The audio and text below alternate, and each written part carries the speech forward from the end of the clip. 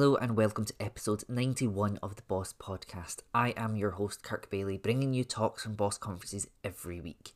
This week we welcome Alicia Navarro to the podcast with her talk on growing and scaling a culture with limited funds. The Business of Software podcast, sharing sessions from our conferences and discussions with software people that will make you think. Find out more at businessofsoftware.org.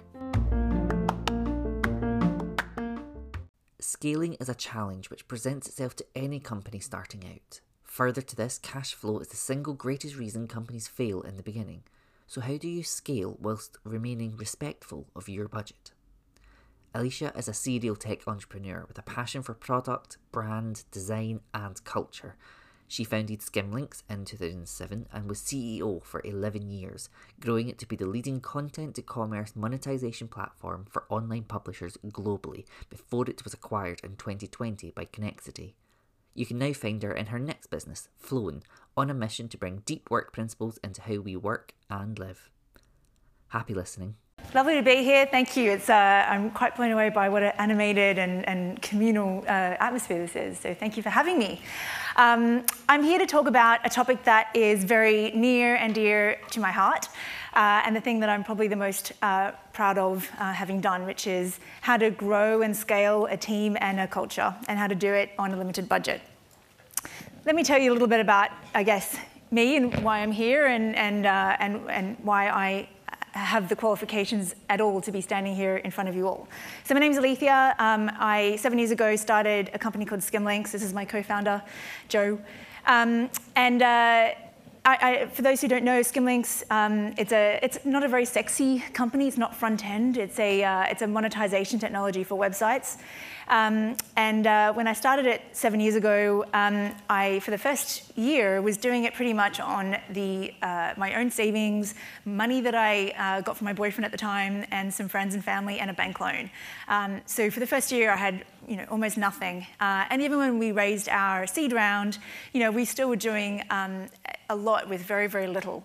But I always knew from the beginning that to build a great company, and not just one that kind of delivered results, but to build one that would make you want to wake up and go to work every day, you needed to hire a great team and to build a great culture around it. And I think it's become the thing that I think of as my role as CEO is the most important thing that I do. I have to press it harder than I think. It's not as easy an interface. Okay, here we go. So, so what have we done right, and why am I here? So, when I started the company, it was obviously just me, and now we have a company. There's 70 people currently employed in the company, based mostly in London, although we have a team in San Francisco and a few scattered around working remotely. One, I'm very proud of it. This is the picture that they did at me as a surprise on the day of our 7th birthday as a company. You can see me at the bottom here with my co-founder, and every single one of these is an individual picture of one of our team members done, showing a kind of intrinsic personality trait of them, which is kind of cool. Yeah. So that is actually our CTO. And very funny event that happened on Christmas party when he got dared to do the Kate Upton skinny, sexy dance. He has never forgiven us. Anyway, but the thing that I'm the most proud of is that it's not just a team of 70 people, because I've talked to a few of you guys here, and I am not by far the biggest company or the most successful by any stretch, but I do think that we've managed to build a brand as an employer and a brand as a company of our culture that is really well known. It is the reason that people stay in our company and the reason that people join. It's to the point where even our cleaner, our office cleaner who comes in every night, says that her favorite point of her day each day is when she comes into our office because of what we've kind of created there.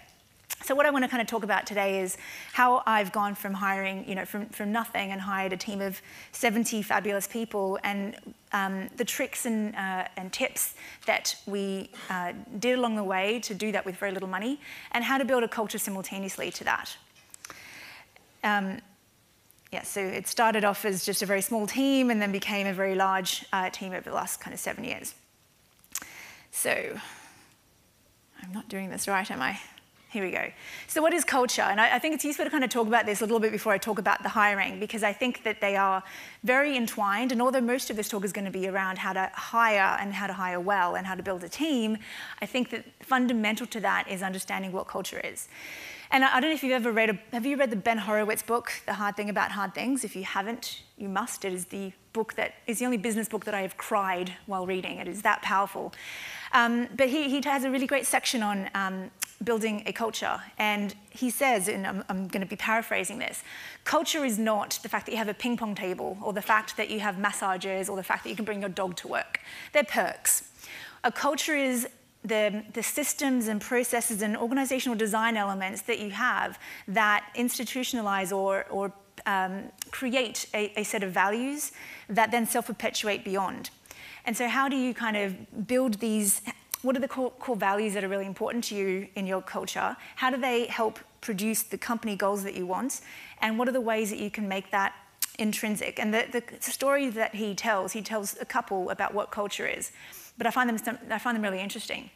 He said that for Amazon, Amazon's culture is all about, they really want to create an environment of being careful with money. You know, if they want to grow a company where it's all about being the leader in cost-price products, you need to create a culture that also embraces that. So for all their employees, he says, they all have doors rather than desks. They buy doors from Homebase and they put legs on them, and that means that every person that walks in and starts their job at Amazon says, why do I have a desk for a door? And the answer from the team members is, well, because here at Amazon, we really want to kind of be the cost-price leader, and so we really want to instill that in everything that we do. So it's a way that they've permeated that kind of cultural element. He also talks about how Facebook never took off the signs of sun off their doors, so that they always, every time you open up a meeting room door, you will always be reminded of what you will become if you do not move quickly every day. Now, keep in mind that I think that the other thing is you can't actually on day one go, right, what is the culture I want to create and how do I do it from day one? A lot of this becomes something that you recognize retrospectively. And a lot of it is a direct reflection about who you are as the kind of leader and those first few employees that you hire. And that's why hiring is so important, because those first few hires are really critical. Now, for us, and I'll talk about this a little bit. Oh, thank you. What I forgot to mention, for us at Skimlinks, we actually were very lucky and were able to quite organically almost create a name for our company culture, and that is this concept of Skim Love. Let me explain what that means. Skimlinks is a terrible name. I mean, it really is. As a company name, I'm embarrassed about it, but it grew very naturally because it was a pivot from a previous company that I had called Skimbit, which was also a terrible name. But it just became this kind of habit in the company to prefix everything with skim. So you didn't have an intern, you had a skim turn. You didn't have, a baby, you had a skim baby. It just was a thing, And so there was this kind of very natural thing that happened once when we were celebrating wins, and we were all on Yammer together, kind of talking, and there was this, how do I describe it? It's a very difficult concept to explain because it's almost, a transcendent thing, but as a company, we very much valued being kind to each other, and that if we were going to win, it was more fun winning because we were good people than because we were the cheapest or the fastest or the most aggressive. We wanted to win business and we wanted to do good stuff just because it made us feel good and it was a nice way to kind of work. So we called that Skim Love. So for instance, if someone won a customer because they were really, really nice and that customer was so impressed with who we were as a company that they chose us instead of our competitors, we would celebrate it and write at the end, #SkimLove. When someone in the team helped someone else out in the team, and it was just a really nice thing that they did, they praised them on Yammer and said again, #SkimLove. And I just started to embody the kind of thing about our company that was really special, and now it's so important to us that it is on neon letters in our coffee area when you first walk in the office. It's a really, really core part of our identity, and I didn't force it. It wasn't something that I came in on day one and said, right, everyone, we're going to be talking about Skim Love, this is the way it's going to work. It was something that happened very, very organically, but I went with it. And that's kind of what the next slide talks about. What I then did is I broke it down into what the letters represented and tried to describe what it was to be, what does SkimLab actually mean? What does it mean when you're hiring someone? What does it mean when you are looking for someone to add to the team? So we broke it down.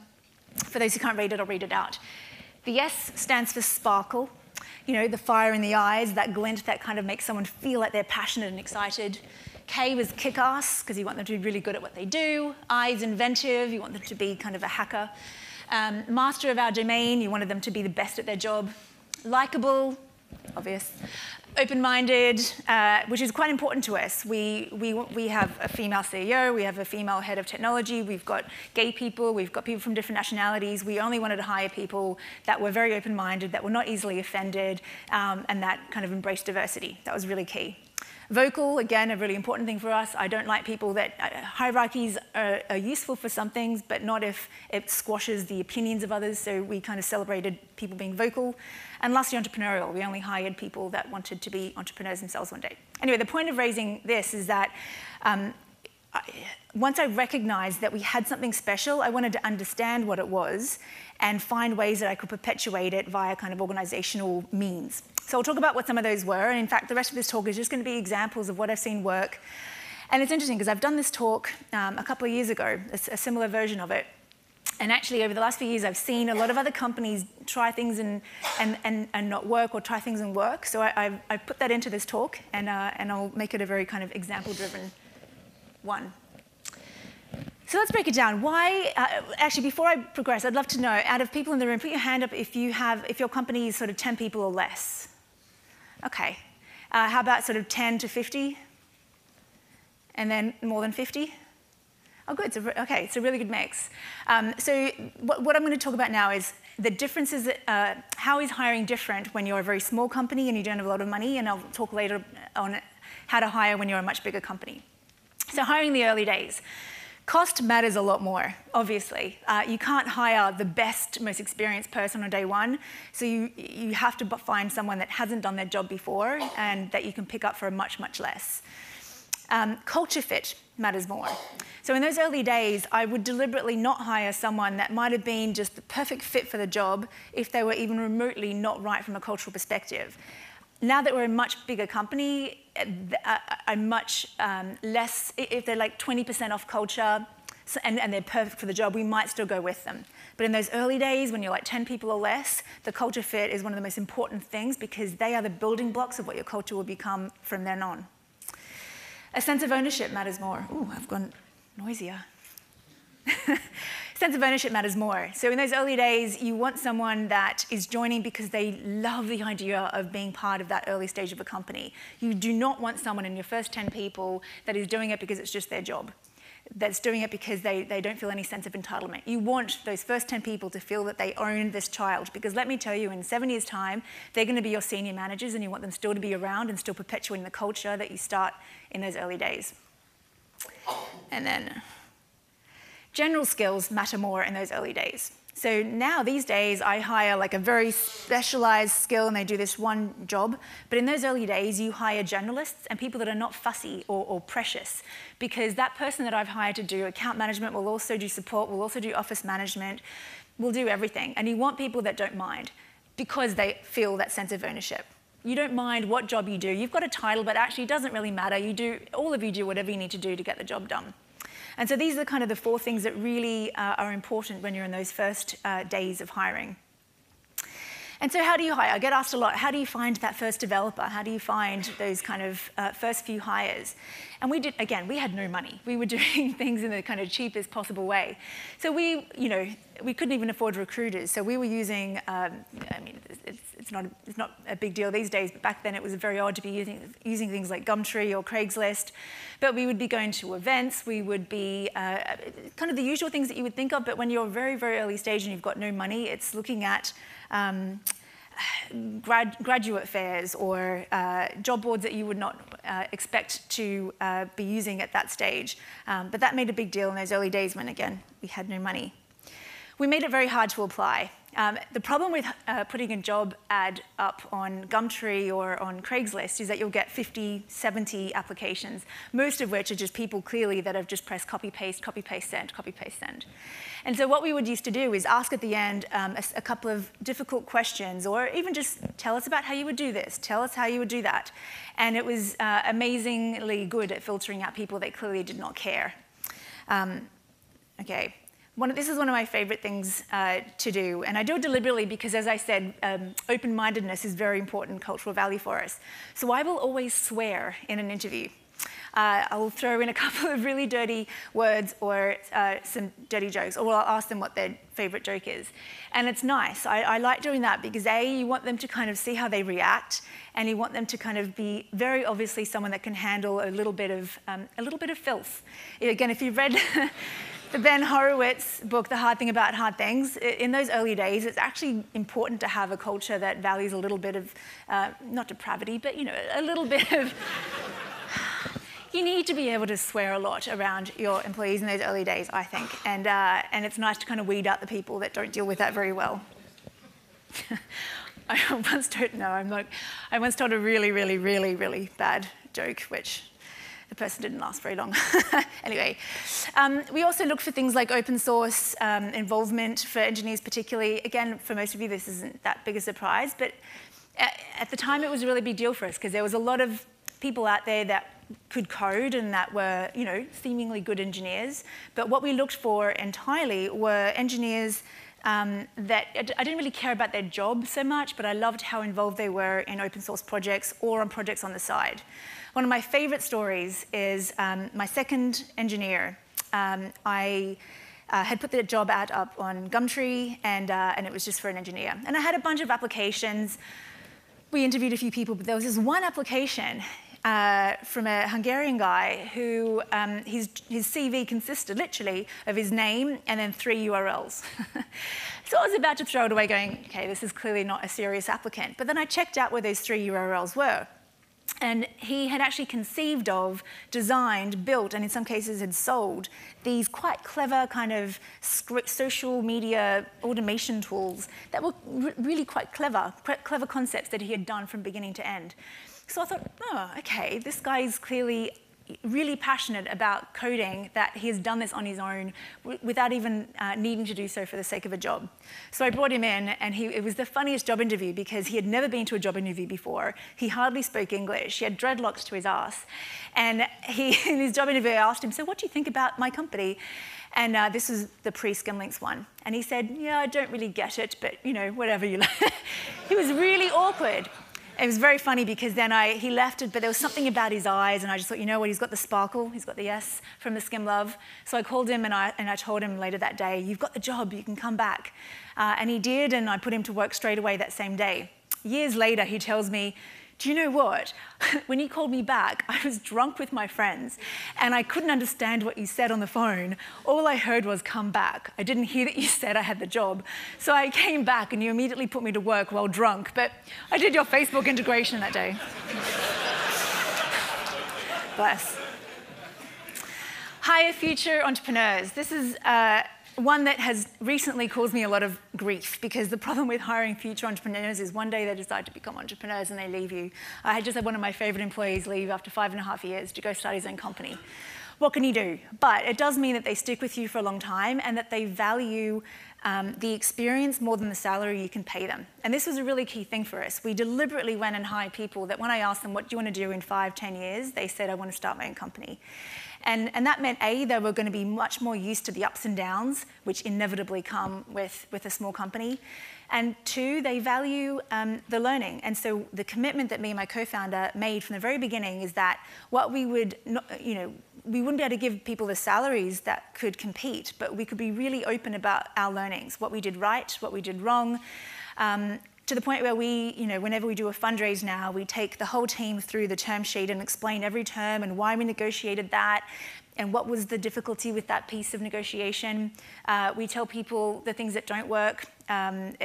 We tell people what happens in the board meetings. Not everything, but enough so that as employees in my company, they are now in a position much, much better than I was when I first started to one day do their own company. And they love the ride, they love the journey, they're kind of addicted to the highs and lows themselves, and that makes hiring on a budget extraordinarily better. This makes a lot more sense if you're in Europe.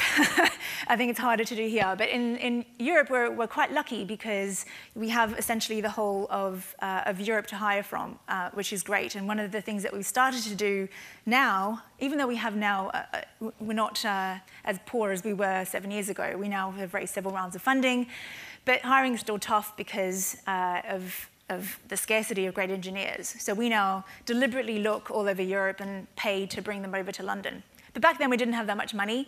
Instead, what we did do is pay to become a visa sponsor. And so we were then able to hire people not just from Europe, but even from India, from Australia, from the US.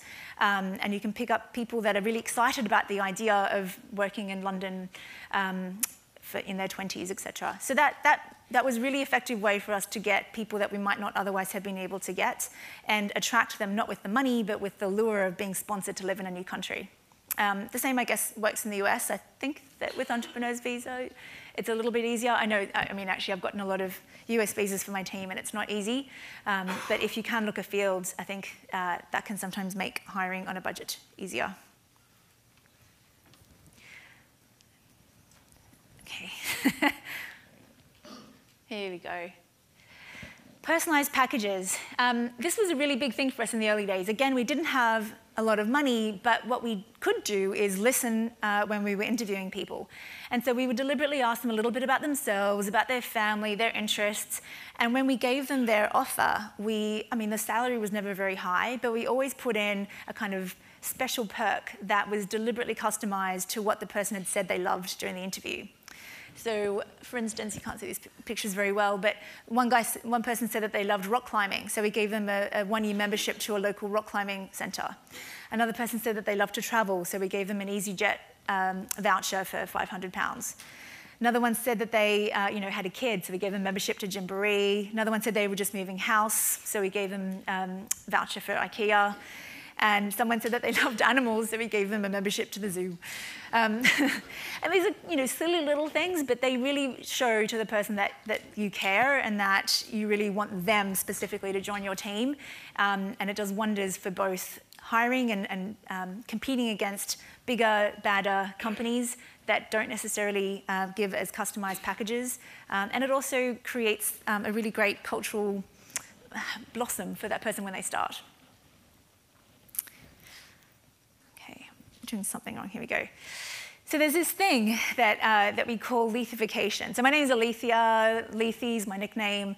And there's this process that we call lethification. So my co-founder will say, okay, it's time for some lethification.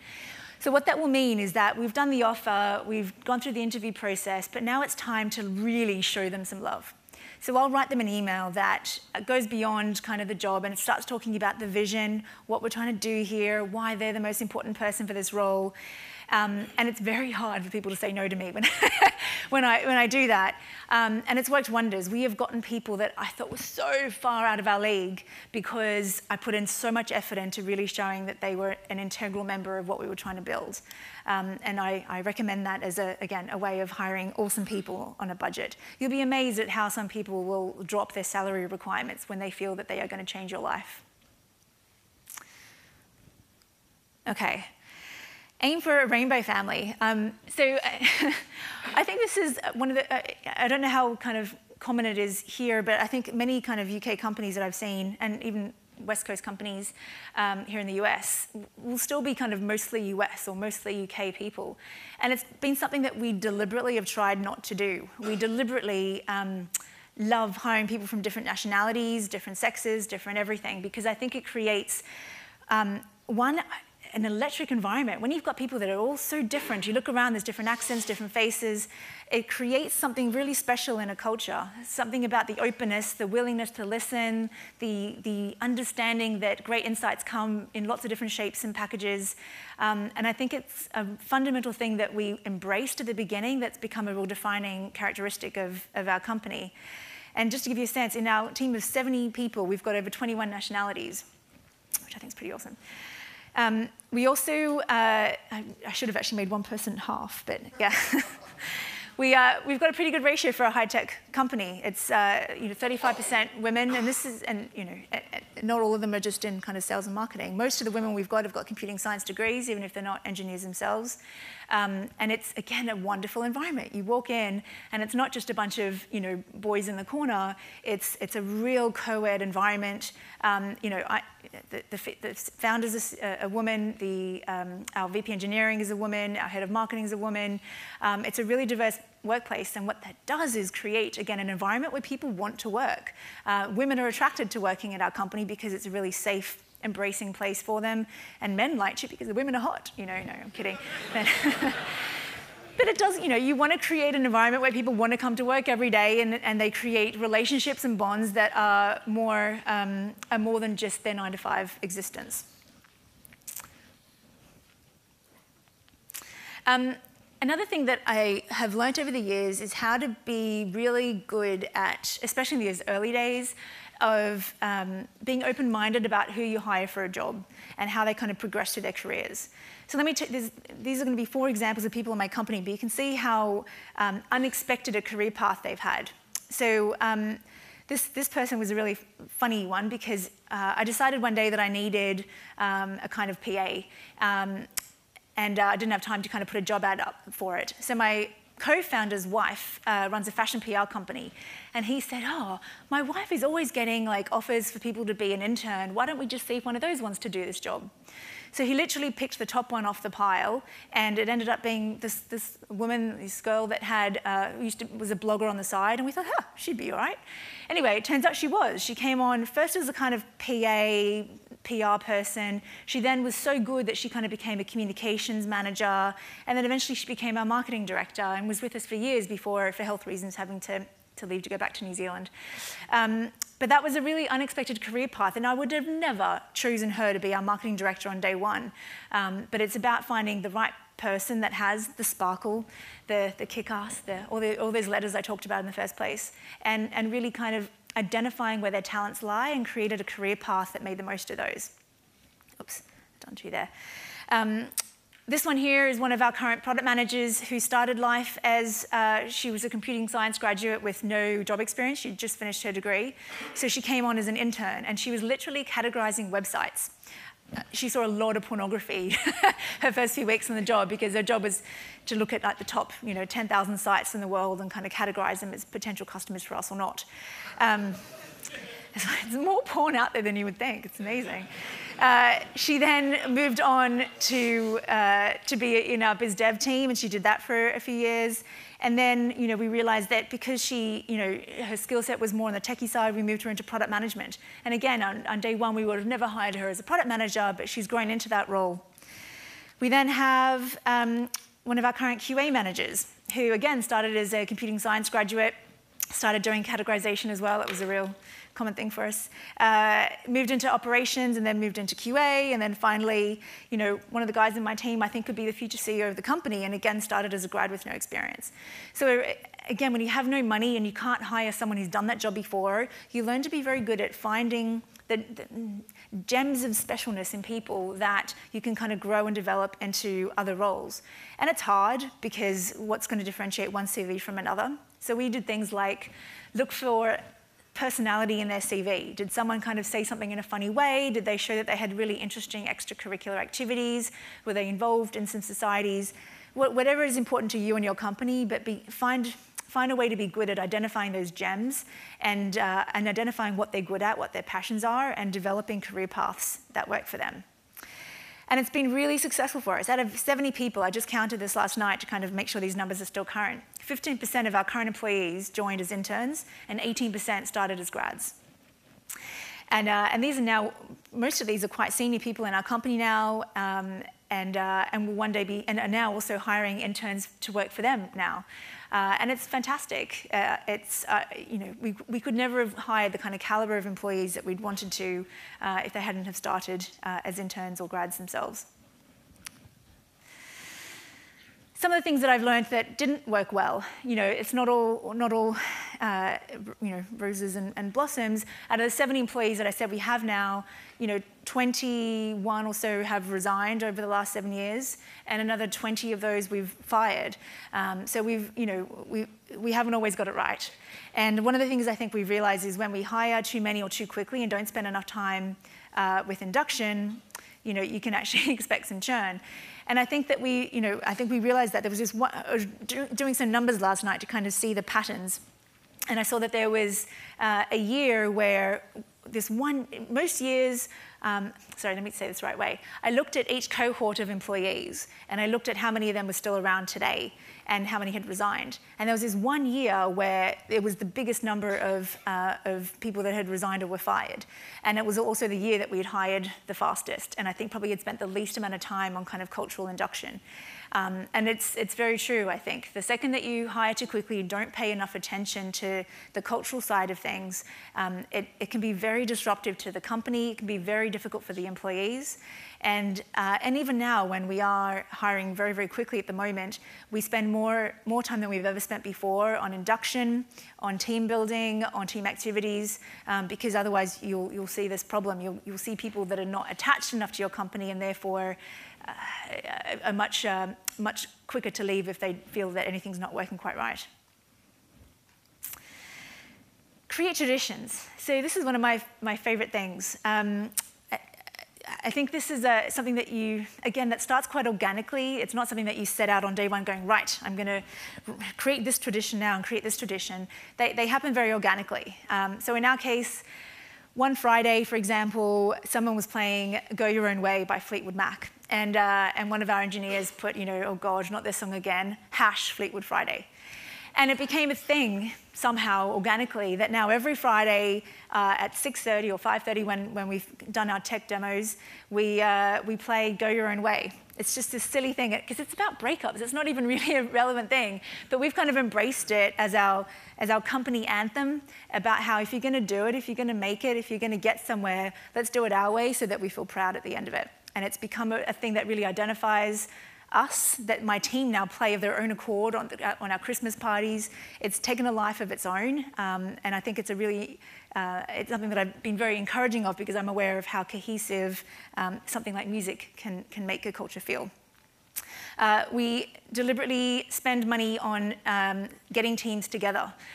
So we now have people in San Francisco and all over the place, but every year, no matter what, we fly everyone to the same place. And we do it at the moment every Christmas and summer, but we might just make it Christmas now. And we actually now even take them, we do treasure hunts. So we create this kind of city or town-wide treasure hunt, and then for the last 2 years, we've actually done it in foreign cities. We took the whole team first to Slovenia and then to Rotterdam and did treasure hunts there. And it's fantastic for new employees. We would actually bring along people that hadn't yet started but were due to start in the next few weeks. And it was an awesome way to create a sense of adventure and inventiveness and team bonding that really carried on throughout the rest of the year. Related to that, and I haven't included it here because it's not necessarily a tradition, but we always, spending money to bring people together is always money well spent.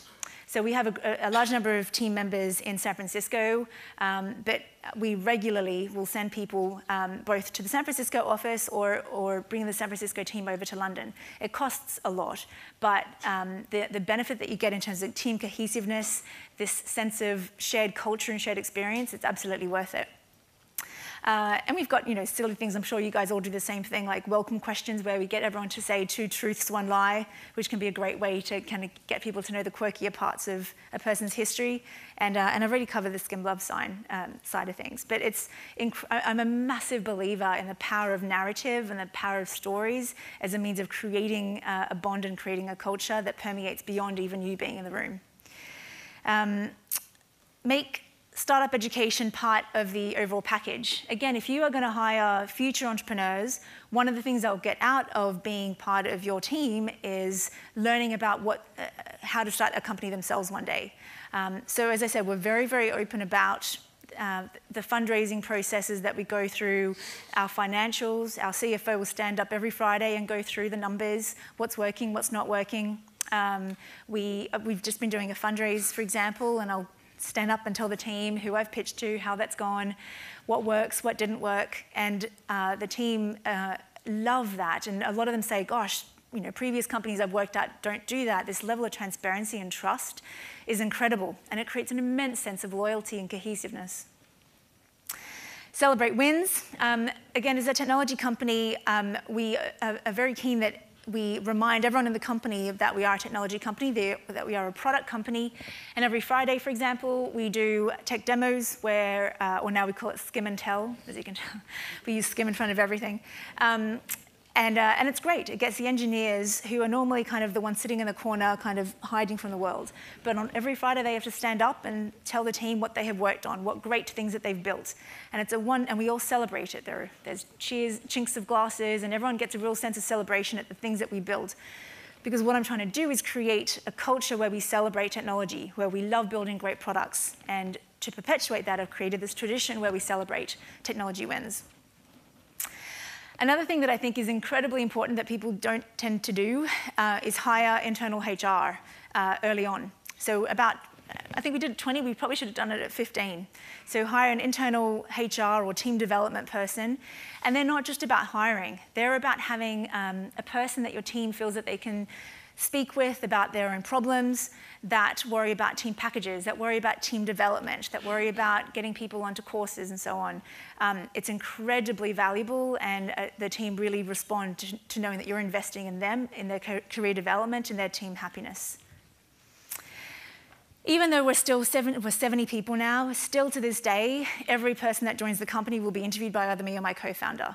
And it's silly because by the time they get to us, the team have already said that they really want to hire this person, so it's often a formality, but we still have veto power if we really don't see them working.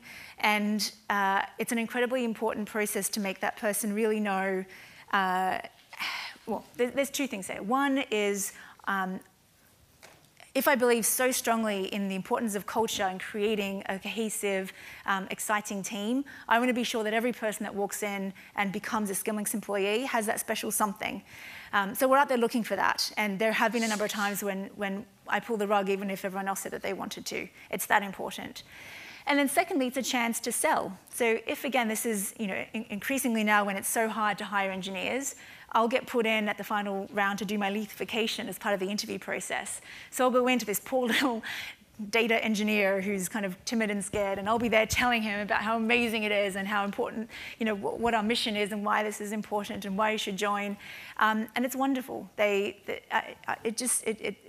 wonderful to see that these guys are so necessary to the company's mission that the CEO is taking time out of the day to hang out with them and talk to them. I don't actually interview them. I just talk to them about their life, their aspirations, and it's incredibly powerful. And you get the engineers, a month later starting, and they still come up to your desk and say, "Oh, hello," and I love that. I don't sit, by the way, in an office. I sit right in the middle on a normal desk because I want, again, the whole company to feel approachable to me and to each other. We spend an awful lot of time on hiring and retention. Probably about 30% of my time is spent either hiring or interviewing or thinking about team culture or thinking about processes or thinking about ways that we can make our team happy. It's probably the most important part of what I do each day and continues to be, and I think will be going forward. This is a really important thing that I have seen a lot of other CEO friends of mine perhaps fail at, and that's not recognizing that the culture of a company is a direct reflection of the CEO's personality. And that if you want to create a certain type of culture, you have to live and breathe that every day yourself.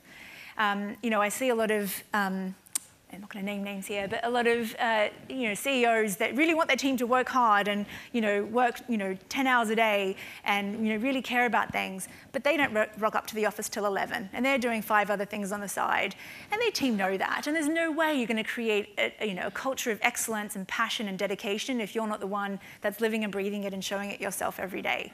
And I think this is one of the most important things, and I think if you ask anyone in my team, that they will say the same. Like, a lot of them, and it sounds so vain, but it's not, they work hard and they care because they see I work hard and I care, and they know that that's important, and they're here because they've joined because they want to be part of that mission. So I think as a CEO or any senior manager, you are incredibly responsible for setting your own company's culture by the way that you act, the way that you hold yourself, and the kind of expectations you put on yourself.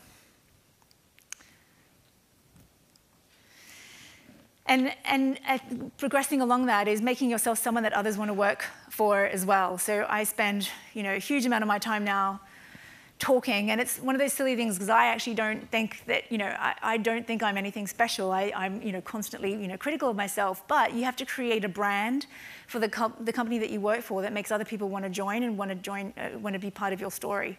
And so you put yourself out there. And I've spoken to a couple of other people here today that, recognize the importance of that as well, that if you want to create a great culture, you've got to be very external with talking about your mission, and that's going to help attract people to work for you. We do a lot of sponsoring of events. Now, this is obviously something that is easy to do once you have some money, but there's still some things you can do without money. So this weekend, actually, when I get back to London, we're hosting a STEMETS hackathon, which is, for those who don't know, STEMETS is a group of females in technology. And so we really want to hire a lot more female engineers. So we're hosting a bunch of women hacking at our offices this weekend. Similarly, we sponsored a woman to study at a coding school. And we wanted to hire some great data scientists, so we sponsored a data science conference. Some of these things can be expensive, but as I said, the hackathon is not, and it's awesome for creating a reputation and brand for hiring a certain type of people. This is an interesting one. One of my most recent employees is a failed entrepreneur. And I tell you, failed entrepreneurs are the best people to hire if you can. They're awesome because they believe in you. They kind of now need money, so they're kind of really eager to kind of get back into the workforce. And they're really eager to learn what they did wrong. And anyway, he's great. But one of the things he said to me, we spent, this is a photo of our office. It's beautiful. We spent a lot of money on this recently. And this guy in my team said, I was kind of amazed that you would spend that much money. I know in our company we would never have spent that. A couple of desks and spend your money on something else. But now he says, I recognize why you did it, and it's because I don't know if you've ever read The Architecture of Happiness. It's a really great book by Alain de Botton, and it's all about how the degree to which culture and mood are a direct reflection of the environment that you're in. And so if you want to create happy people, you create a happy physical environment. And it's an awesome book if you haven't read it, but it really kind of inspired me. And so we deliberately spent more money than we probably should have on creating a really, really beautiful space. And what you can see on the pillars here is we have these things called the 3 pillars, which are the way that we kind of frame the way that we work. So one's building great technology, one's creating engagement, and the other is driving revenues. There's a lot more behind it, but at a high level, that's it. And so what we've done is we've gotten our designer to create these beautiful murals that represent each of those and paint them on the pillars. Ironically, we have 3 pillars in our office. It couldn't be more perfect. And so we've gone and invested in these beautiful offices that people love to come in. They feel inspired to think and to dream. Now, again, if you don't have a lot of money, you obviously can't spend a lot on a great office, but you can still spend a lot on finding, or you don't have to spend a lot of money to still create a great environment, one with lots of light, one that has good communal areas, one that smells good. Smell is one of those underrated things. In fact, I think the next slide shows I deliberately placed, the first thing that you see when you walk into our office is the kind of cafe bar that has a toaster right in the middle, because I think that the smell of toast is one of the most beautiful smells for creating a sense of homeness and comfort and safety. And I think that our office always smells of toast. It's wonderful. You can see it there. So this is what happens when you walk in. You walk in and there's a coffee machine going. So again, it's a smell of coffee and it's a smell of toast that permeates the entire office. And it's little things like that that make an office feel like home and makes people want to work late nights. I've covered this already. Create visual reminders of your culture. Now, this is something I've done more retrospectively. It wasn't something that on day one I thought, right, what's my culture? What are the letters? How do I draw those? But it's something that I deliberately did a couple of years into it and thought, okay, what is it that we've created here? What is it that has organically come about because of the kind of people that I've hired? And how do I kind of visualize that or put some kind of memorable structure around it. And so we've got a wonderful visual designer in the company that created these beautiful murals and painted them on the walls and then painted them on our SkimLove signs. And there's a beautiful kind of visual language that permeates our office, our website, our what do you call it, swag products that we give at conferences. And again, it's something that the team feel this sense of bond, unity with. They are proud to be identified by this kind of visual language. It's these little things that you never think about, but that actually are so important to create a great culture and to attract people to work for you. So what are the kind of challenges of hiring when you have no money? So this is, I've talked about how you can hire cheaply in those early days, but it doesn't come without problems. You saved on money, but now you actually have to spend a lot of time overseeing. And I have to say that's been one of the hardest things that I've had to go through with a young team. For a long time, the average age of our company was under the age of 25, which is exhausting. Oh my God, these people need constant affirmation and, what's in it for me? And, it's draining. They're very energetic, but it comes at a price. So there is a lot of time that you have to now spend overseeing, guiding, reviewing, calming down, but it's worth it, but it's hard. This is another really tricky one. Eventually you have to replace them. That great CTO that you hired who was an engineer and you called him a CTO because you needed to do that. One day you're going to have to hire a replacement CTO that actually knows how to scale a business. I've had to do this in my company countless times, and it's caused me, incredible amount of inner pain because you've got these people that joined, that ascended in the company with you, that love this company, that are so proud of what they've achieved. And then you've got to go and hire someone above them or that replaces them. And you've got to let them go, or you've got to make them now report to someone else. And it's really, really hard, but it is absolutely inevitable if you hire junior people when you don't have a lot of money. And you just have to kind of toughen up and do it, but you also, the clever ones recognize that it's an awesome opportunity for their career to learn from someone that's done it before. But hopefully you've hired people that are humble enough to appreciate that they don't know it all yet. One of the other hard things that comes with hiring young people and starting very small is eventually, when you do hire better people, you need processes. You need to grow up as a company, and you need processes and systems and performance reviews and management meetings and all these things that I hate, frankly, but you have to do because you're now a bigger company and that's required of you. And there's a little part of you that feels that Peter Pan side of you is now dead, but it is what is needed to kind of grow a company and is an inevitable result of growing with younger employees. And mistakes will often happen. You hire junior people that have never done it before. Sometimes they're going to, screw up, and you have to be patient and understanding, and that can be hard. I've seen a lot of fellow entrepreneur friends of mine that have hired, again, junior people when they didn't have a lot of money, and then they get really, really angry when they screw up. And I'm like, well, of course they did. You need to mentor them, you need to be there with them, and you're going to have to expect that if you hire junior people that are not best of their breed yet, they're not going to always be perfect, and you just have to accept that. And you do. So how have things changed with money? So now, we're now doing a Series C fundraise. We've raised, quite a lot of money, and there are some things that are better. I can now sleep at night a little bit. Gosh, in my early days, I remember that first year, our technology service would, it looks at when you're on a website, it tracks when you click out of that site and click onto a product link, and it helps you make money from that. But I remember in those early days when our server architecture was terrible, we would bring down newspapers, really important. I'm not going to say the name in case it comes out to them, but they were national newspapers that ran our technology, and for 2 hours we killed every single one of their outbound links. And so that was a very unpleasant 2 hours of my life. And now that we've hired excellent people that know how to set up redundancies and all sorts of necessary technical architecture, I can now sleep at nights a little bit more.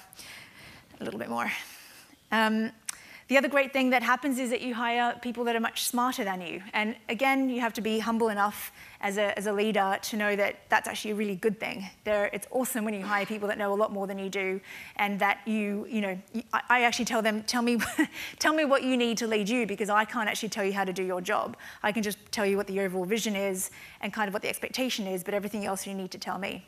And that's a really nice aspect of hiring senior people that have done it before. The other unexpected, I thought it would be really hard to bring in senior people. Like, what if that would disrupt the culture, hiring these older people? Our average age is now a much more sensible age. But to my wonderful surprise, it's actually been a reason that people stay, because they're excited to work for someone that is senior and experienced, that can teach them something, and they now have a role model that they can aspire to. And if you hire those senior people well, like our VP Sales and Biz Dev, our VP Engineering, our VP Marketing, these are people that now people want to work for, and they're actually, a great piece of branding for our company. And it's an unexpected benefit that happens when you hire awesome senior leaders. But the one thing that hasn't changed is that the focus on culture remains exactly the same. We still are dogmatic about hiring people that are good cultural fits, and I still think day and night about how do I create an environment where people want to stay, where people want to work, where the values that I find important are perpetuated without me having to do it. Thanks for listening to the Business of Software podcast. For more information, go to businessofsoftware.org.